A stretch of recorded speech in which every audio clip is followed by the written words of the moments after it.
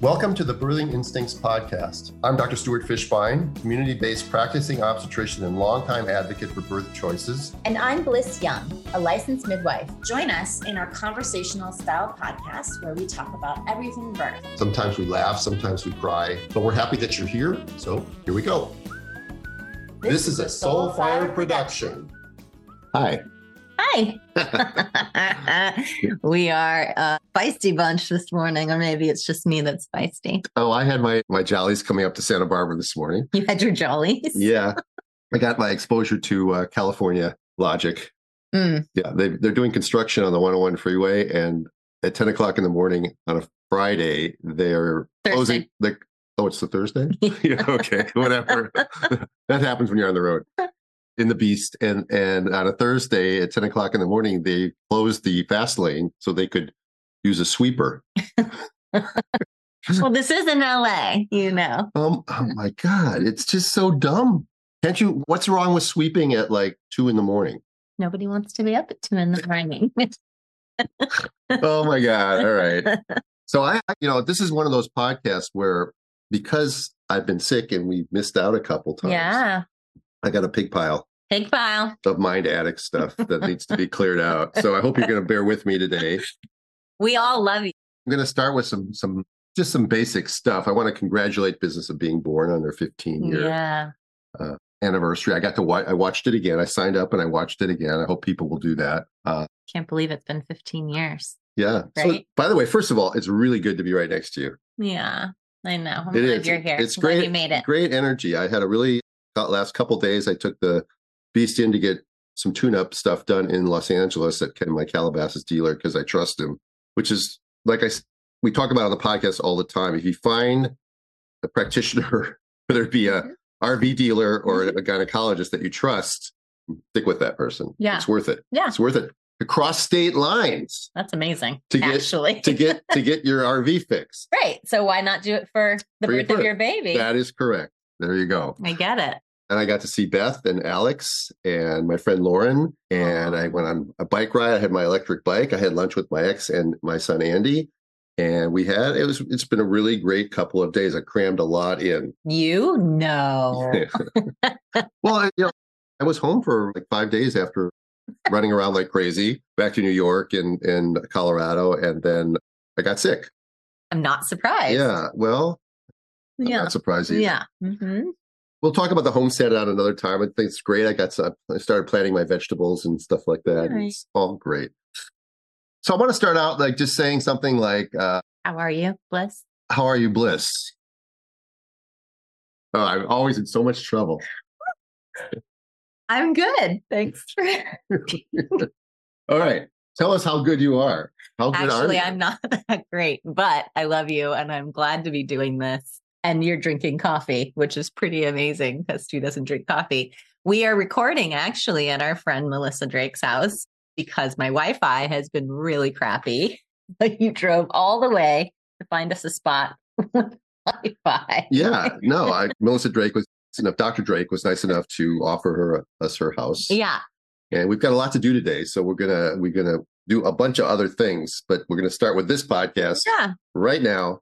So she brought us some coffee, and you don't normally drink coffee. And so I was like, you're drinking coffee? You're like, yeah. I'm like, why would you start drinking coffee in life now? I'll tell you why I started drinking coffee, because I went to this hot springs in Colorado with a friend of mine who's from Boulder and pregnant and was taking her last hurrah. And so she wanted somebody to go with her. And I said I'd go. And it was great. Mm-hmm. But she's a coffee drinker. And so she said, let's try some coffee one day. And I said, okay.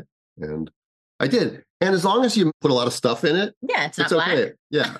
Like if it tastes like sugar or cream or chai or whatever that other stuff is. Exactly. That's fine. Exactly. Right. Okay. Fair enough. Yeah. So I'm leaving in a little less than 2 weeks to go on my Love More Tour 2.0. So I'll be gone from Santa Barbara this whole summer, traveling around in Hope for the first month. And then I've got a bunch of other things I'm doing this summer. So I'm kind of just like getting ready to wrap it up and let go of the lease that I had and all of that.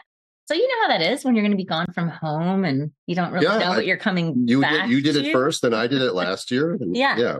So I'm trying to put on that mentality again, like the adventurous, like take it one day at a time and just kind of see where things go. But there's a little bit of anxiety, I have to say. So I'm kind of in the middle of. Well, whenever you have change, that's normal. But I was interesting because I was thinking the other day that I'm feeling far more content.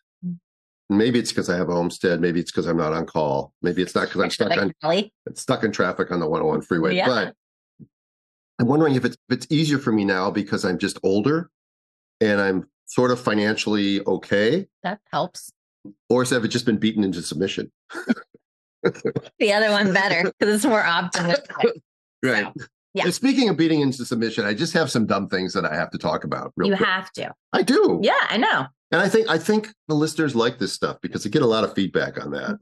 Right on, Stu. You keep doing this and you keep doing that. Yeah. Right. We love your brain emptying. So I'm getting spam texts lately. You're probably getting them. Everybody's probably getting them too. But I got one that was really unique the other day. I got a spam text guilting me for not responding to a previous spam text.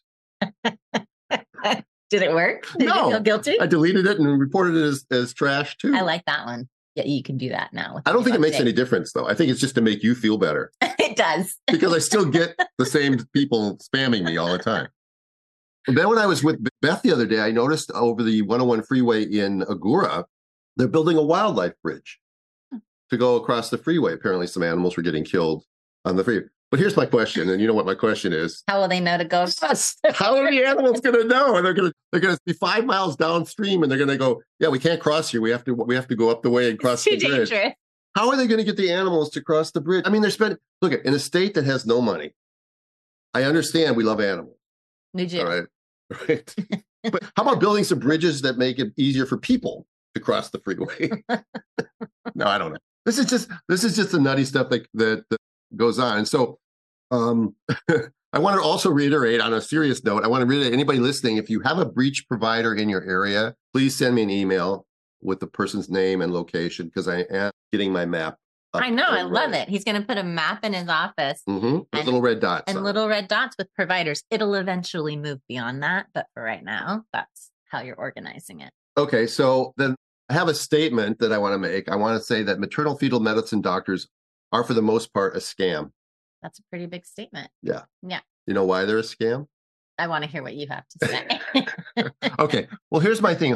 What percentage of patients are high risk generally? Really high risk. Really high risk. To the medical? Right. I don't know. 2%? 5%? Okay. 10%, 15%, okay. Whatever it is. Okay. All right. Mm-hmm. How many patients in Santa Barbara go through their pregnancy without seeing a maternal fetal medicine specialist? Almost none. Right. Yeah.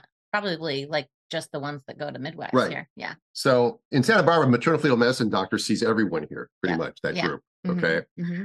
And, maybe only 10 to 15%. So they're seeing 85% of people don't need to be seen. Yeah. Now, here's the real question. What are the OBs in this town doing? Or what are the OBs that are sending people who aren't high risk to MFMs doing? What are they trained for? Are they just covering? Well, I'm asking this as a rhetorical question. Mm-hmm. They're just covering their butts. Why do you need to send a pregnant person to a maternal fetal medicine specialist? Oh, to do your 20-week ultrasound? Okay. Well, you could learn that yourself. You don't have to necessarily send them, but you know that maternal fetal medicine specialist is 90% of the time going to find a reason that there's something that they'll have to bring them back again for another scan. And on. That's why I called them a scam, because they do good work on maybe 10% of people. Right. But they're seeing 90% of people. Yeah. Overkill. So do the math. Okay. That's it. Here's a good one. What's the definition of a physician? Any physician? Yeah. What's the definition of a physician? You can read it. Read definition number 1. Okay. Here we go. Okay. A person trained and licensed to practice medicine, a medical doctor. That makes sense, right? Yeah. Okay. Mm-hmm. Now read definition number 2 and see if you agree with this. A person who heals or exerts a healing influence. Okay. So that's the second definition. Yeah. How many doctors do we know exert healing influence? I mean, don't you hear? I mean, our listeners, I know, look, I'm being snarky, but our listeners know because they send us stories time after time. Their clients, their doulas especially, will send us stories about their clients going to the doctor and leaving the doctor's office at 10 weeks pregnant, all worried about stuff. Mm-hmm. It's not very healing. It's not a healing influence. No. Right. Just wanted to make that very strong point that their doctors are duty bound to heal. Yeah. And doing all these things. some of the letters that we're going to talk about today, and we've talked about on previous pasts, like we did on the LA Live, the Instagram Live and stuff. We're going to talk about silly things that doctors do, but just keep that in mind that that's a definition. It's a second definition right out of, I don't know, it's Wikipedia or where I did a search on DuckDuckGo, and a person who heals or exerts a healing influence. Yeah. Like a naturopath. Yes. Or a chiropractor. Yes. Those are doctors too. Well, they actually say that. One who practices the art of healing disease and preserving health, a prescriber of remedies for sickness.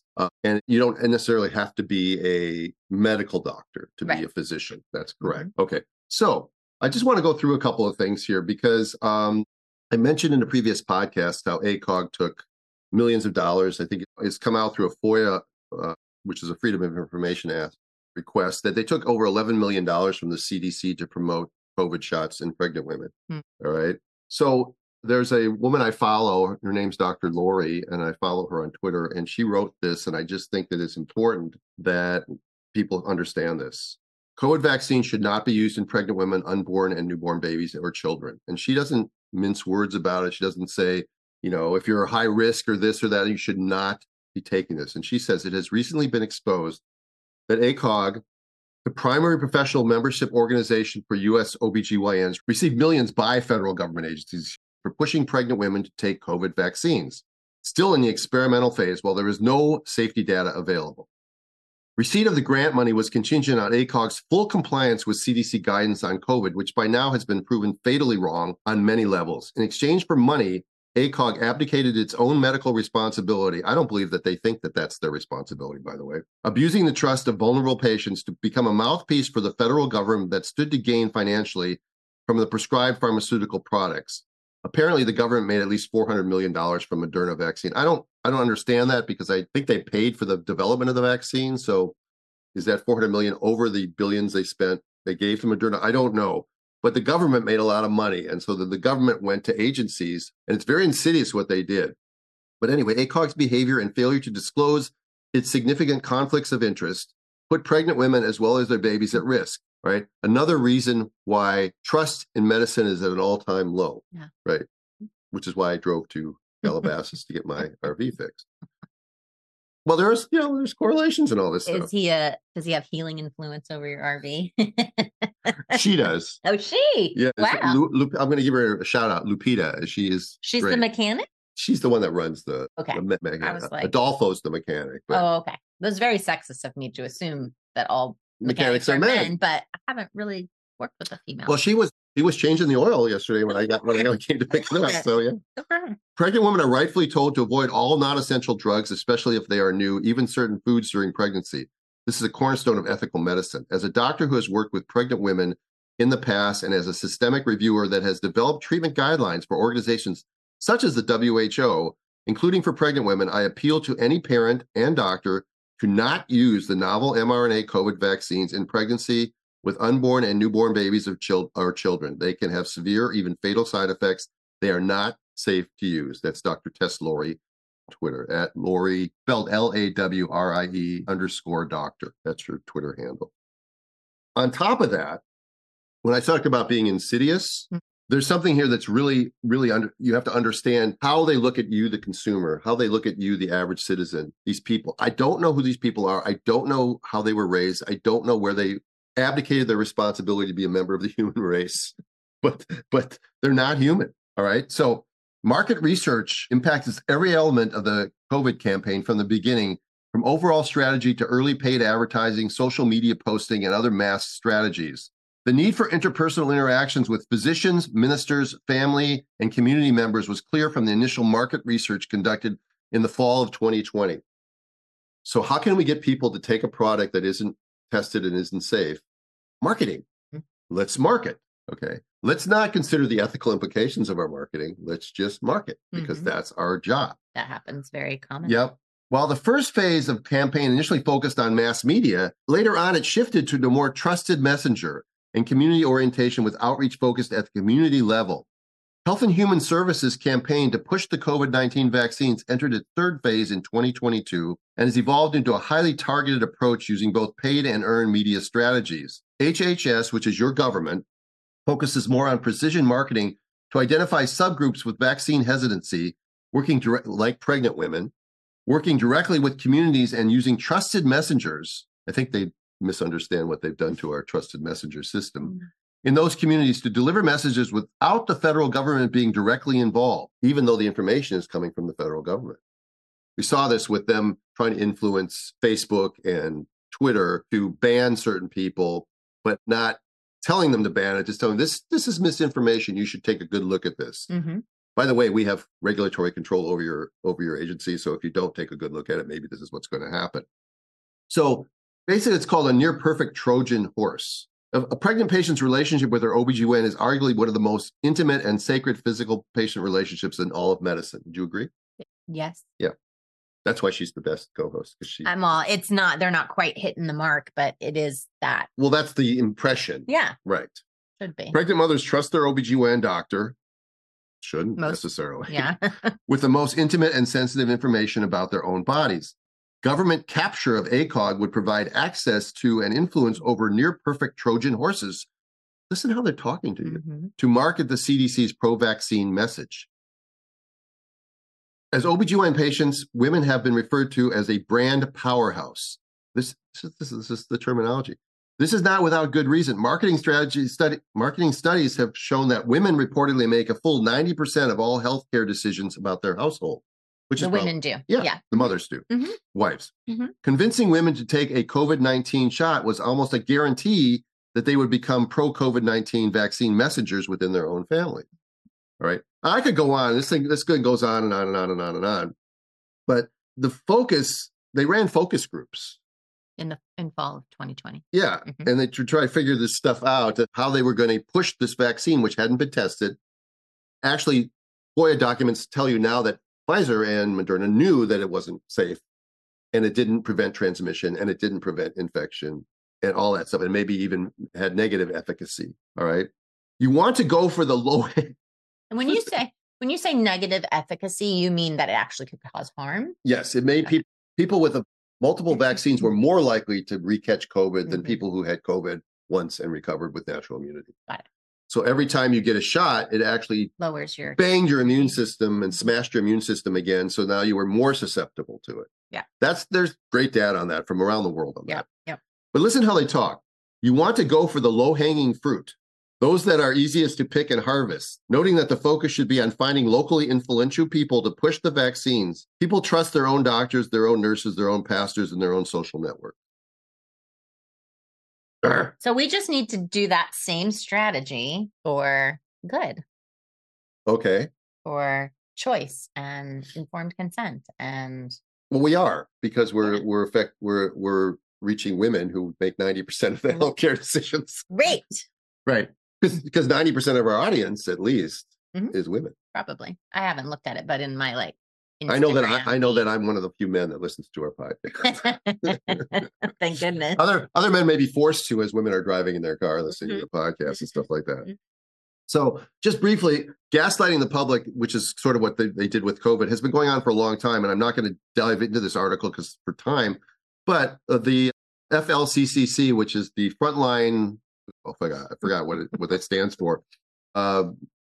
But they came out with they had a big protocol that they came out with for COVID treatment with ivermectin. But nonetheless, they're a good bunch of doctors. You can look it up while we're talking. FLCCC. The infant formula industry's massive PR campaign against breastfeeding, which went on in the 50s and 60s and 70s. And here's a thought. She writes, "My parents were 19 and 21 when they got married. They did not come from money. Dad was a high school dropout, and Mom's higher education consisted of a year of secretarial school. When my sister and I were born, my parents shared a single clunker of a car and lived with my aunt and uncle. Mom made her own clothes and cut our hair, not because she was especially good at it.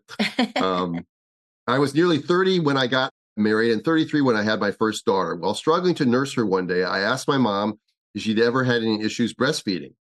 This is as she's 33 years old. She doesn't know the answer to this question yet.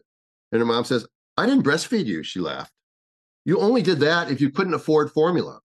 I guess it must have escaped her that she really couldn't afford formula. They were poor living with their aunt and uncle in a one-bedroom apartment. But they did it anyway. So, that's her brainwashing said that only poor people breastfeed. Yeah. She was a poor person, but even then she wasn't going to breastfeed. And that's how they really moved people away from home birth into the hospital as well. That became the thing that, like, if you had money, and a lot of like other cultures and stuff that are here believe that only poor people would be the ones that would deliver at home. And if you have money and the ability to get these services, that's where you would want to go. So that's been used for a long time to manipulate family. Yeah, infant formula was originally created as a life-saving option for women who are unable to nurse. But soon, though, the infant formula industry launched a massive PR campaign to portray breastfeeding as poor mom sport. Yep. And push their lucrative imitation on alternatives instead. I remember this. I think we've talked about this in the podcast before, where when I first started in practice, they wined and dined us in our office. They brought us nice lunches. They gave us these foo-foo gift bags to give to all the pregnant women that contained Similac or Enfamil, and a bunch of coupons and some cute baby stuff and all that stuff, because all they had to do was get them hooked. Yep. So the campaign was wildly successful, knocking nursing levels to around 20% in the 50s and 60s. Thankfully, biology's second most natural act. First being sex. What else is there? Birth. Well, that could be. I think they were talking sex, though. Oh, okay. Right. It's not blowing your nose. That's not a natural act. It is. Well, by the way, you know the old joke about fun. what can run and run and run all day long and never get tired. Refrigerator? Everybody says refrigerator. You know what? You're like the fourth person that said refrigerator. That's true. That's a proper answer, but your nose. From the movie Dave, I think.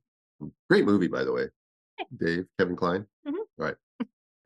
Today, more than 80% of U.S. moms nurse their babies. Gosh, wouldn't it be great if home birth had that kind of resurgence that breastfeeding has? Wouldn't that be great? If what? Say it again. 80%. You said now 80% of women are breastfeeding again, where it had taken a huge dip in the past. I said, wouldn't it be great if home birth had that resurgence in the same way that breastfeeding did? That would be amazing. 80%. Yeah, we just don't have the infrastructure to handle 80% of people giving birth at home right now. Yeah, we'll deal with that. Okay.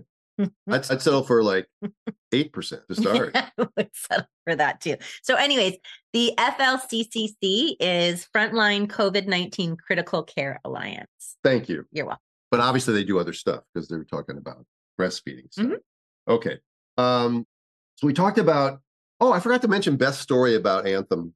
And by the way, Beth is a midwife from Los Angeles, an extraordinary midwife from Los Angeles that we have worked very closely with. She's one of my friends and mentors. Yeah, I got introduced yesterday by Alex, actually, to one of her clients as a legend.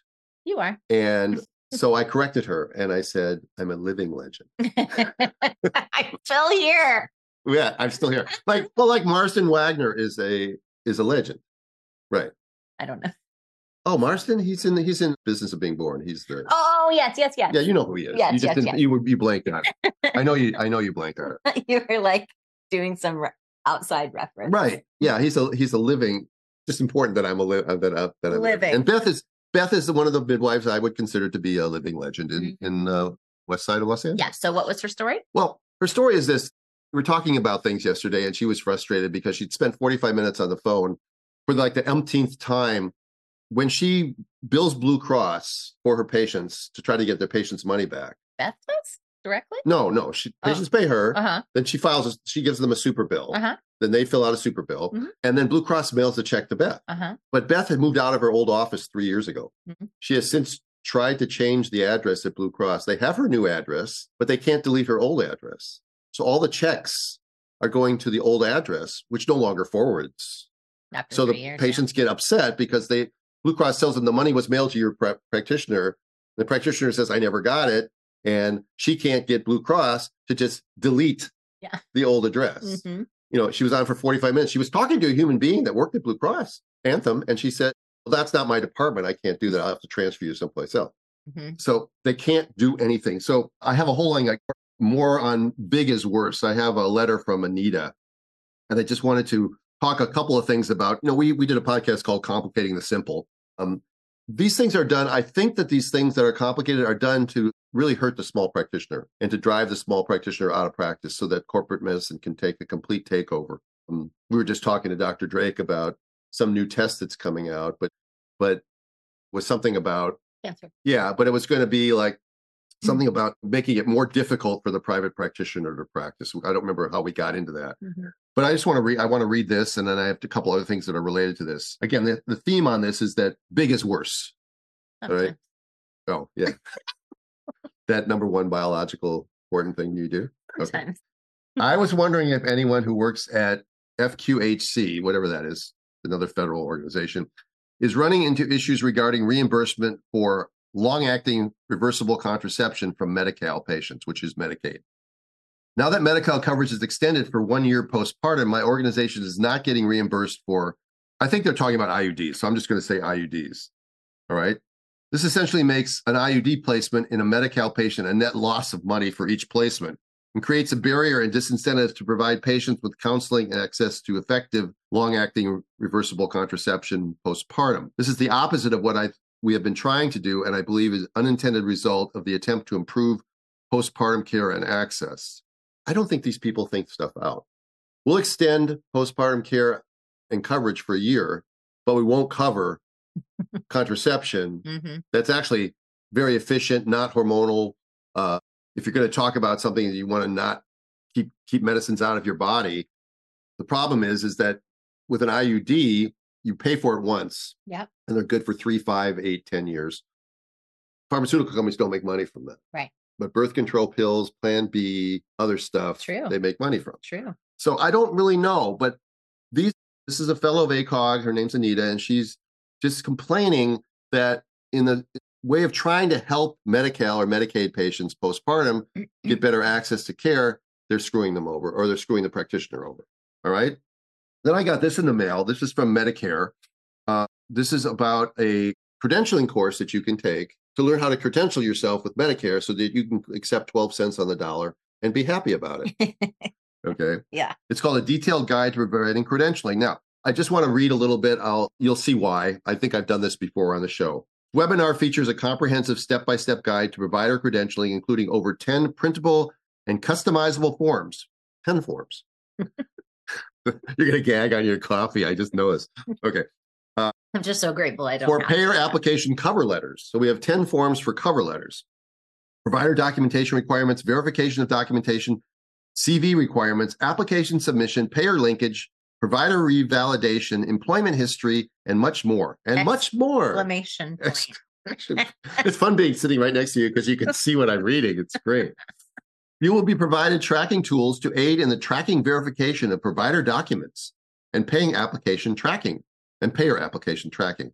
Additionally, you will learn how to set up, maintain CAQH, PICOS, NIPAs, and identity and management credentialing documentation requirements, verification and validation of documents, payer application requirements, prep submission of payer enrollment application packages, and the key items to complete once the credentialing process.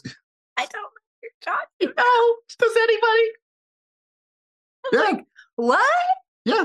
Oh, only Bliss. It's only 60 minutes of your time to learn how to do this. How many practitioners who have a small practice? And why would you? I feel bad for Medicare patients because more and more people are going to opt out of Medicare. Well, actually, that gets back to the idea of paying for what has value. And don't go to somebody simply because they're the cheapest. No. Right. There's some things you don't want to do that with. Freaking God. I'll stop there, but it goes on. It goes on. Stop there. All right. Element's a tasty electrolyte drink. They've been sponsoring us for a while with everything you need and nothing you don't. That means a lot of salt and with no sugar, as you like to say, none of the BS, just like us. It's formulated to help anyone with their electrolyte needs. It's perfectly suited to folks following a keto, low-carb, paleo diet, but not for our pregnant patients who shouldn't be on any of those. Okay. But it's good for pregnant women. It's good for postpartum women. It's good for birth workers. It's good for people who are outside working out. Summer's coming on. It's going to be hot and sweaty. Yeah, and it's grapefruit season. I just got my box. Yeah, well, not only is it grapefruit season, but they also comes in a bunch of other flavors. Yeah. Watermelon, citrus, orange, raspberry, raw. Your favorite? Mango chili. Lemon and chocolate raspberry. Lemon habanero. Lemon habanero. What is a habanero anyway? It's a It's a spicy chili. Okay. Yeah. There you go. You know, the other day I was at a very long birth and we went to get some electrolytes for the mom to see if we could help her with some of the things that she was dealing with. And every one of the birth workers that was there had some too. We're like, we all need it. Let's all have some element. Yeah. And it comes in a little packet so that you don't have any waste. Right. Like throwing bottles away and stuff like that. You can just use it in your reusable container. We love that. That sort of thing. So we love that. So you go to Drink Element, that's drinklmnt.com/birthing instincts, and you get a free sample pack with any order. Great. Thanks, Element. Thank you. Okay, so I wanted to move on to some letters and things I got from people. Okay, I can read one if you want. Okay, well, this one's under the category of more things to worry about. Would you like to read it? Do you want me to read the whole thing? Yeah, sure. Okay. Hi, Dr. Stu and Bliss. I recently came across your podcast and I cannot get enough. We try. I listen while gardening, cleaning, and working out. Needless to say, it's addicting. That's cool. I am 35. It is. I thought it said I'm 35 years old, pregnant. I am 35 years old and pregnant with my fourth. We are planning our first home birth. To be addicted, people be addicted to our show. Yeah. That's a good thing. Addiction, no, it's not good. Right. However, no, I know. Good, I know. I was just being contrary. Yeah. We're planning. Shockingly. We're planning our first home birth. First was a hospital with epidural, second hospital unmedicated, and third hospital unmedicated. Here's my question. While interviewing my midwife, her assistant, who is a nurse midwife, mentioned that COVID infections, not the vaccine, can cause problems with the placenta. To clarify, this wasn't my midwife's opinion, and I am planning on speaking to her about this at our next appointment. I have tried to find more information regarding this on my own, but I've had no success. Are you too familiar with this, or can you shed any light on this issue? Should we stop there for just a second? Sure. Let me just comment on that. We don't know. Well, my understanding, we do know that the vaccine does, but my understanding is that the infection also does. Yeah. But I think things have changed a lot. I've said this before, since COVID, in terms of what we're seeing even at home with both vaccinated and unvaccinated people, and whether they've had COVID or not had COVID even. Oh, but maybe from the shedding. From shedding. Right. Yeah, we just don't know right. enough. But when she said that COVID infections cause it, but not the vaccine, right. That's absolutely not true. Right. There is irrefutable data now that suggests that the vaccine does cause problems with the syncytial trophoblast. Can we link some of the information? Yeah, I can try to find those articles. Yeah, that's helpful. I have an unbelievable repertoire of sources that I go to. So I, like everything else in my life, not everything else in my life, some of my life is actually quite organized, but a lot of things are not. Okay. Like which podcast, did we talk about this or that or the other thing? So, all right, keep going. Okay. I've had 2 known COVID infections, 2020 and early 22, and then had a slight cold, unknown if it was COVID, at about 6 weeks gestation. She mentioned that I should get a late pregnancy ultrasound to check the placenta. Now, what would we be checking for? Okay, so let me talk for a second. First of all, the idea that you know or don't know that something's COVID is ridiculous anymore. If you have a cold, you have a cold. The idea that for some reason we got conditioned to people, when you sniffle, they say, did you get a COVID test? Like, why? What difference does it make? It doesn't. The COVID is the best. Now know that COVID is probably no worse than the flu. I know, but society-wise, well, screw them. But you can't when you're a provider, because if you gave somebody COVID versus a cold, it would be very different for most people. There are some people that would not feel that way; they'd feel like you feel. But that's on the other hand, minority. Yes, I think you're true. I think that's true, and I do back off slightly on that. But I would say to you this: if you are sick, don't go to work. Okay, cancel your podcast. Right. Even though we were virtually then. But I'm just saying, if you don't feel good, stay home. Yeah. But the idea that you have to determine whether something is COVID or not because you have a cough or sniffles or lose your sense of taste, what difference does it make? You're going to treat yourself the same way. This is what I'm trying to say. Okay. Right? At this point, I'm not talking 3 years ago. Yeah, I hear you. Okay. Go on, keep reading. Okay. Oh, and then you said talk about getting an ultrasound to check on the placenta. What would you look for? Grade 3 placenta. Uh-oh. just don't know. You know what that means. Nothing. Yeah. It means nothing. Yeah. I just don't know that they're going to really be able to show you anything. And this is coming from a midwife on an ultrasound that would change. Because, as I've said before, like, you don't want to do tests and procedures unless it's going to. No, you're going to find something. You're going to find something on that late ultrasound that's going to make somebody worry, and it's going to make more need for testing, and it'll big pile on, and people will eventually want to get induced because they've been scared into it. That's what's going to happen. There's no real advantage as for routine screening of a placenta. No. Right. Okay, keep reading. Okay. So the sonographer. The sonographer too said that it causes issues in the placenta. I've heard of the vaccine causing this issues, but not the infection. We discussed that. With the lack of information, that recommendation just doesn't sit well with me for a couple of reasons. First, ultrasound exposure. Second, inaccurate readings that take away my home birth needlessly.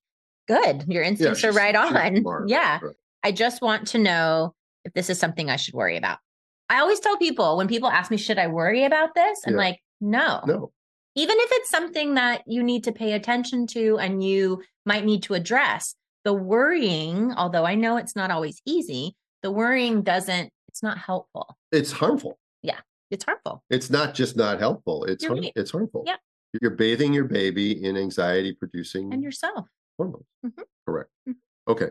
So thanks, Chelsea, for that. I wrote down, by the way, when you talked about the ultrasound in the third trimester, the prognostic uncertainty of ultrasound will lead to anxiety and interventions. Yeah. That's what's going to happen. And she says, I appreciate your wisdom, but I want to say, Chelsea, that you have wisdom. It's right there. You just wrote it in this letter. You know instinctually inside of yourself what the truth is for you. And that's the most important thing. Okay. All right. More on the theme of a big being worse. Okay. So this one. Caveat, most of the time. Most of the time. Right. Well, we always don't say always or never. But you do. Oh, I know. Well, I do it for emphasis. Oh, okay. And to be a little bit caustic, to be a little bit, You want to be caustic? Yeah. Okay. Somebody has to stir up some mud. This is true. Right. There's too many things that are going on that are bad in our profession to just sit idly by or just absolutely have a sip of tea and discuss it. Well, my thing is before something and against nothing, kind of like my philosophy in life. Before something and against nothing. Yeah, I didn't make it up. It was my minister. But so that's how I look at things. I find that difficult because there's a lot of things to be against. Yeah, got it. I'm just saying that's one of our beautiful balances, right? Yes. Yes, our yin and yang. Yin and yang. But I said it backwards on purpose. Okay. But, by the way, you want to know something? That is a good cup of coffee. Nice. See, finally, Stu's like. But I had to take the cover off because the plastic. Yeah, because it comes out too slowly. What is it with that? I mean, that's so you don't spill it on your lap when you're driving in your car. In McDonald's, right? All right, so we're going to talk a little bit about our sponsor, Needed. We love them. They have an amazing company. And you know what, you guys? Your prenatal nutrition isn't cutting it. So they redesigned the prenatal vitamin for you to be optimally nourished. They came out with a new product. I mean, I just feel like every time I turn around, they've got a new amazing product. And this one is an immune support. It's easy to take, delicious elderberry powder to support optimal immune health for the whole family. I was hiking the other day and I saw an elderberry bush. You recognized it? Of course not. No. Really impressed. No, but the midwife I was with recognized it right away. 70% of the immune system resides in the gut. So comprehensive support is needed. Most immune support products aren't designed for all ages and stages.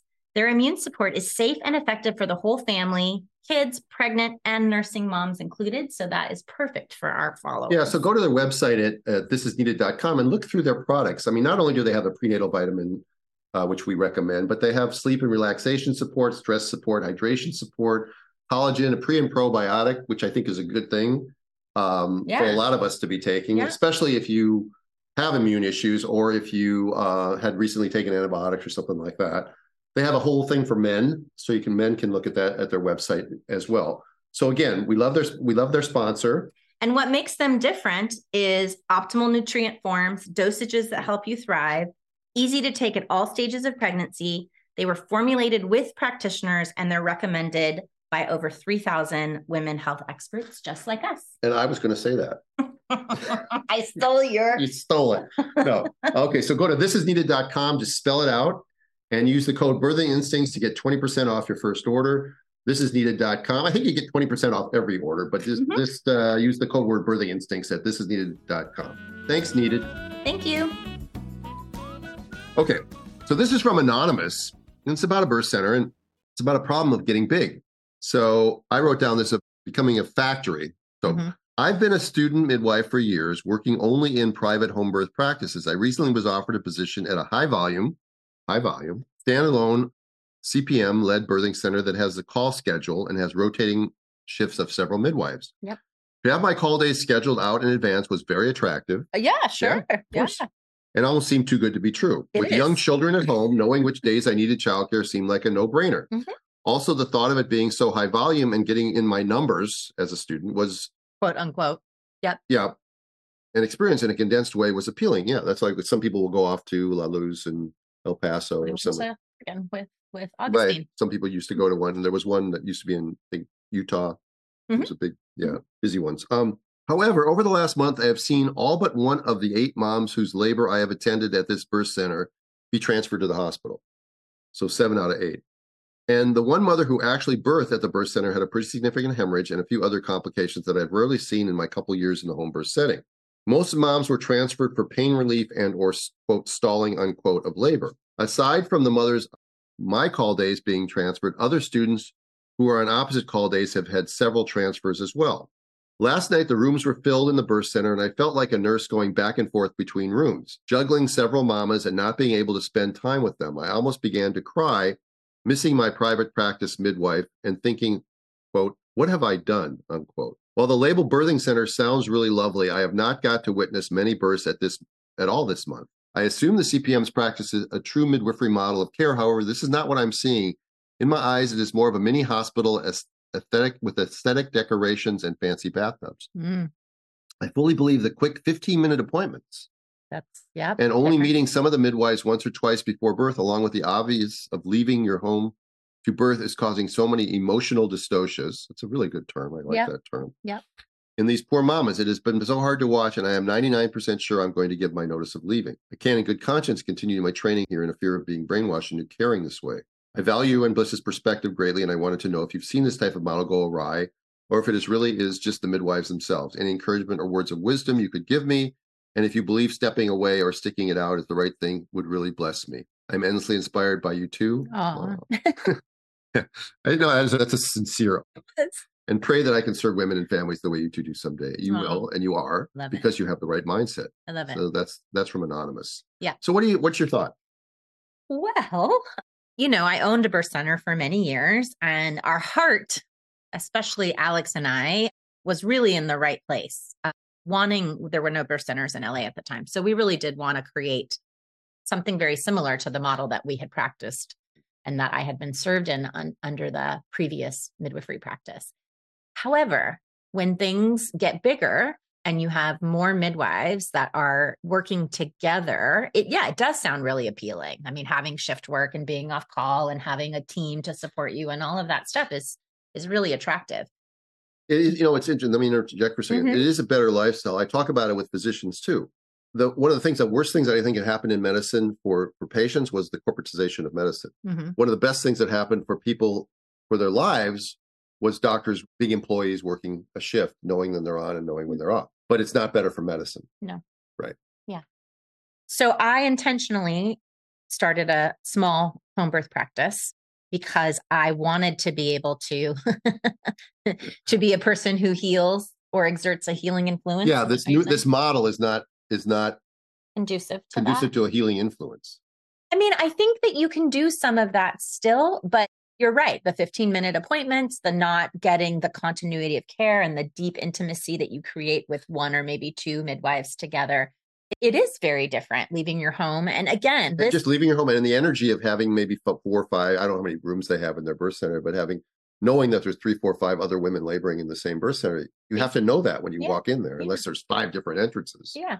Right. And you know what I love about this and that last letter too, is that she knows the truth for herself. And I think that that's one of the things that we keep trying to, like, in terms of physiologic birth and all of that, instill in you. And something that I work with my clients during pregnancy with is trusting yourself, trust your instincts.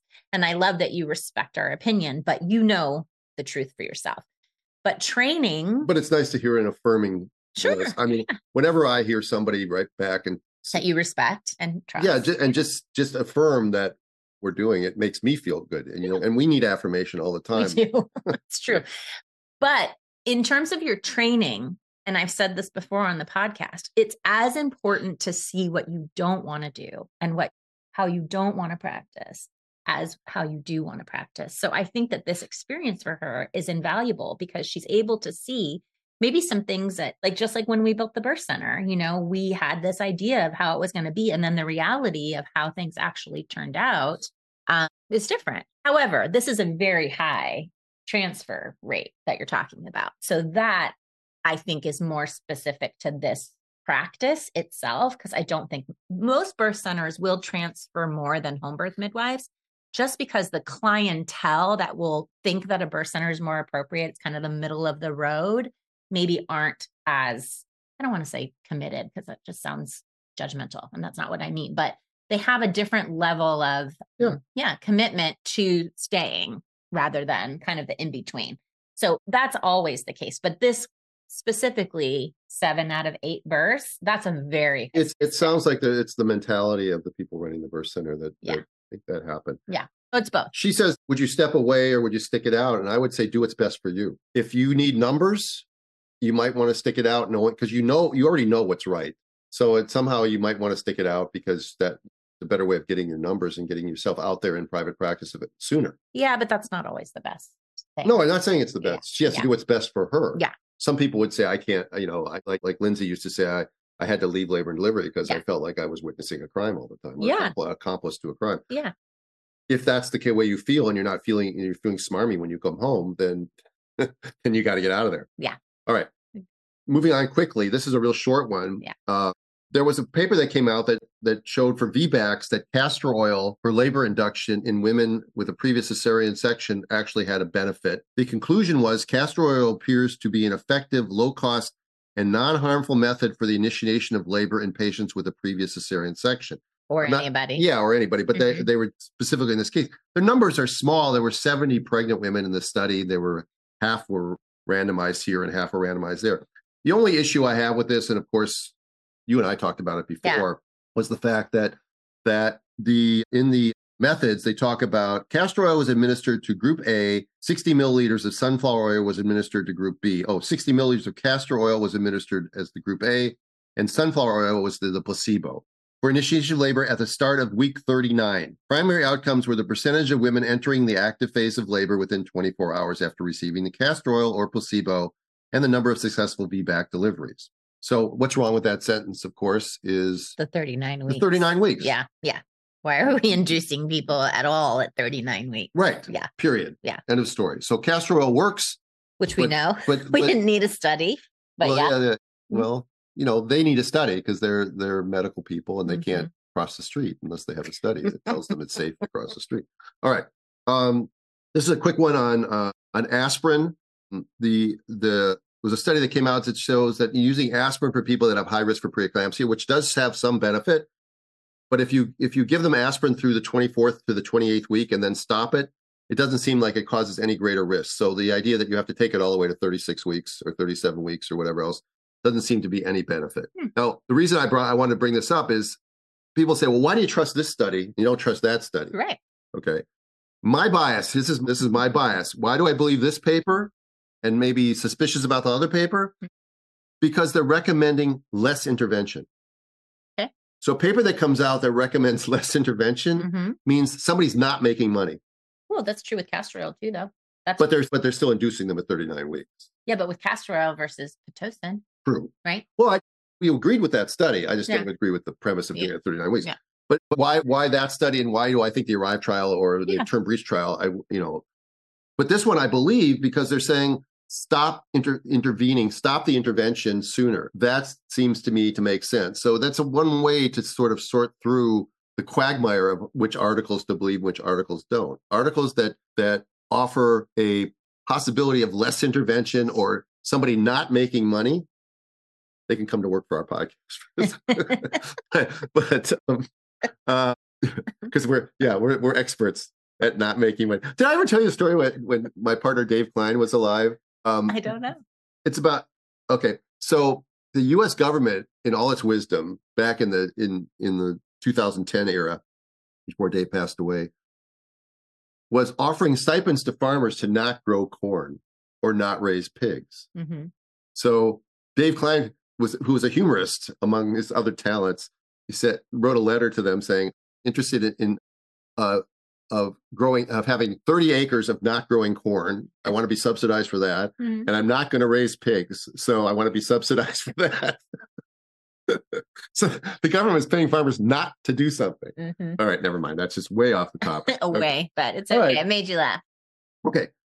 Yeah. All right. So let's just see what we have left here. I think we got one letter left. All right. Can we do that? Okay. All right. But I want to prepare for this. Yeah. We've got one letter left. Okay. This is from Jenna, and it's a Canadian birth story. So I love when we get international letters. Yeah. Supposedly 87% of our downloads are from the U.S. So we gotta spread that to the rest of the world. We do. Yeah. Spread the love. I'm surprised at that, though, because we got a big following in some European countries and Australia. I know that for a fact. Less than 13%. I guess it's less than 13. Well, I think we've grown immensely in the United States. But this is a good time for me to remind you guys that it really does help the podcast. And the intention of the podcast is to get this information out to as many people as possible. So please subscribe and share episodes with your friends and ask them to subscribe because it helps other people find the podcast. Okay. So last story before we end for the day.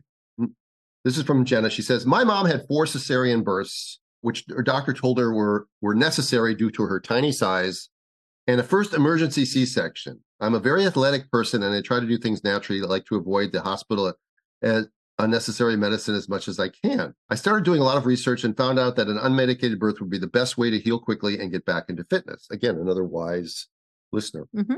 I didn't even think about the benefits to my baby until much later in my pregnancy. In Ontario, midwives are part of the healthcare system, which is a blessing and a curse. They are free, unquote. And then she writes parentheses, is anything free when you're being taxed over 50%? No. I know. Isn't that classic misdirection in marketing? I was going to say marketing. Yeah. It goes back to what we were talking about earlier. But since they have been a part of the system for so long, they are often midwives. All right. So I was assigned a team of 4 midwives, 2 of which shamed me for not getting COVID shots, and all 4 desperately tried to convince me to get multiple growth scans through my pregnancy.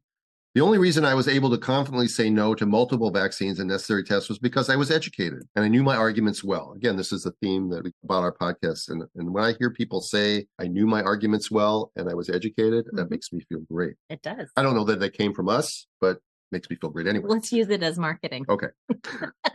When I told them my birth plan, when I told them my birth plan, one of the midwives even said that it was very uncommon for first-time moms to be able to withstand the pain, and she highly recommended fentanyl at the minimum.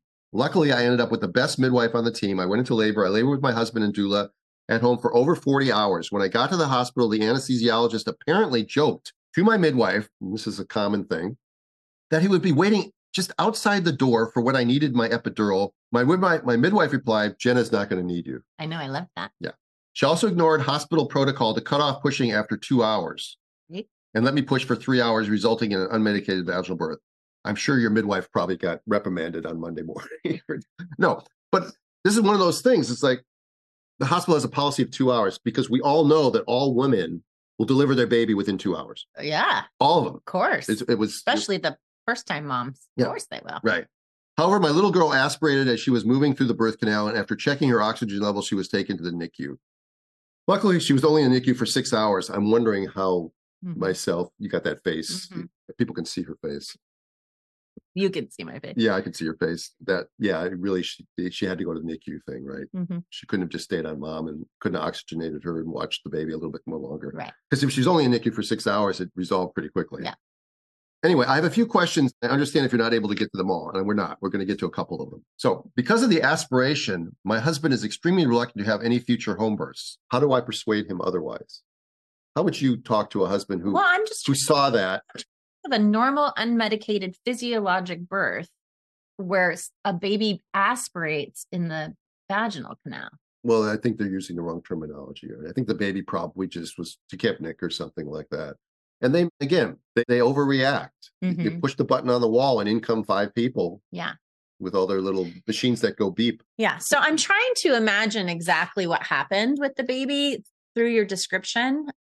But what I would say is those things are not repetitive. And as Dr. Stu was just pointing to, a lot of what was done in the NICU could have been done right on you and could be done at home with a watchful eye, right. Because we usually stay, I stay 4 to 6 hours, depending on what's happening with the baby. And if after 6 hours, we were still having some sort of issue, then we might recommend to go to the hospital to be watched. But that's not a reason to not be able to have your home birth. Right. It's hard to undo the damage that's done at a hospital when they overreact to things. Now, sometimes like a broken clock, they're right. And they did the right thing. And we don't know for specifically whether that was the case here or not. Yeah. But just from experience, I would say that there was probably an overreaction and the baby was taken away for not really a good reason, something that we would manage at home. Yeah. Pretty straightforwardly. Yeah. So my thought was, I wrote down that, your husband, this is his lived experience. So he needs to be able to talk through that. Yeah. Right. Probably confounded by the doctor's response. In other words, he's probably trusting in the medical model, and the NICU doctor or the pediatrician or something said something to him afterwards, like, thank God you were in the hospital, blah, blah, blah. Yeah. And so that stuff has to be worked through with him. And it's something you guys can do together with a good midwife in a future pregnancy. Mm-hmm. Probably before you get pregnant would be a good time to address it, actually. Yeah. Well, okay. Yeah. Second question. Due to my long labor, I was unable to support my weight and ended up pushing on my back. Is there any way to avoid this? I feel like it contributed to my tearing, but I was so tired, my options were limited. What do you think about that? Well, you could push on your side. You could push on a stool with support, someone holding you up from the back. You could, if you were on a hospital bed, you can lift up the back and be on your hands and knees and drape the front of your body over the back. So you're still being supported. You're not having to ständ up and use all of your weight to squat. Right. And if you're at home, you can be in water. You can be in water. Yeah. You can be in the tub. Yep. Being in the tub, you're much more buoyant. Yeah. And plus, if you had a vaginal delivery this time, which you did, the likelihood that your second delivery is going to go much faster. And, it just won't be the same birth. That's the thing to remember, is that even though you're the same person, the birth is going to be way different. So. And then one of the last things she says, I never felt the urge to push. She didn't have an epidural. Mm-hmm. That happens. Sometimes it's rare. Had a cervical lip for 3 hours that eventually the midwife decided to push over so I could be fully dilated. I knew from research that I should have taken a break and waited to push until I felt I had to. Yeah.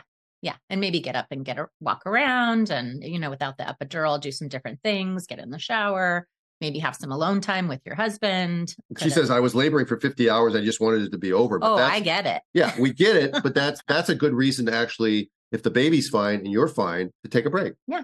And that would be a great time to get in the shower, get something to eat, get in the shower, get in the tub. Yeah. Just take a break for a little bit. Dance party. Because eventually, almost always, never always, right, that the baby will come down and you'll get that fetal ejection urge. Yeah. And then you don't push as long too.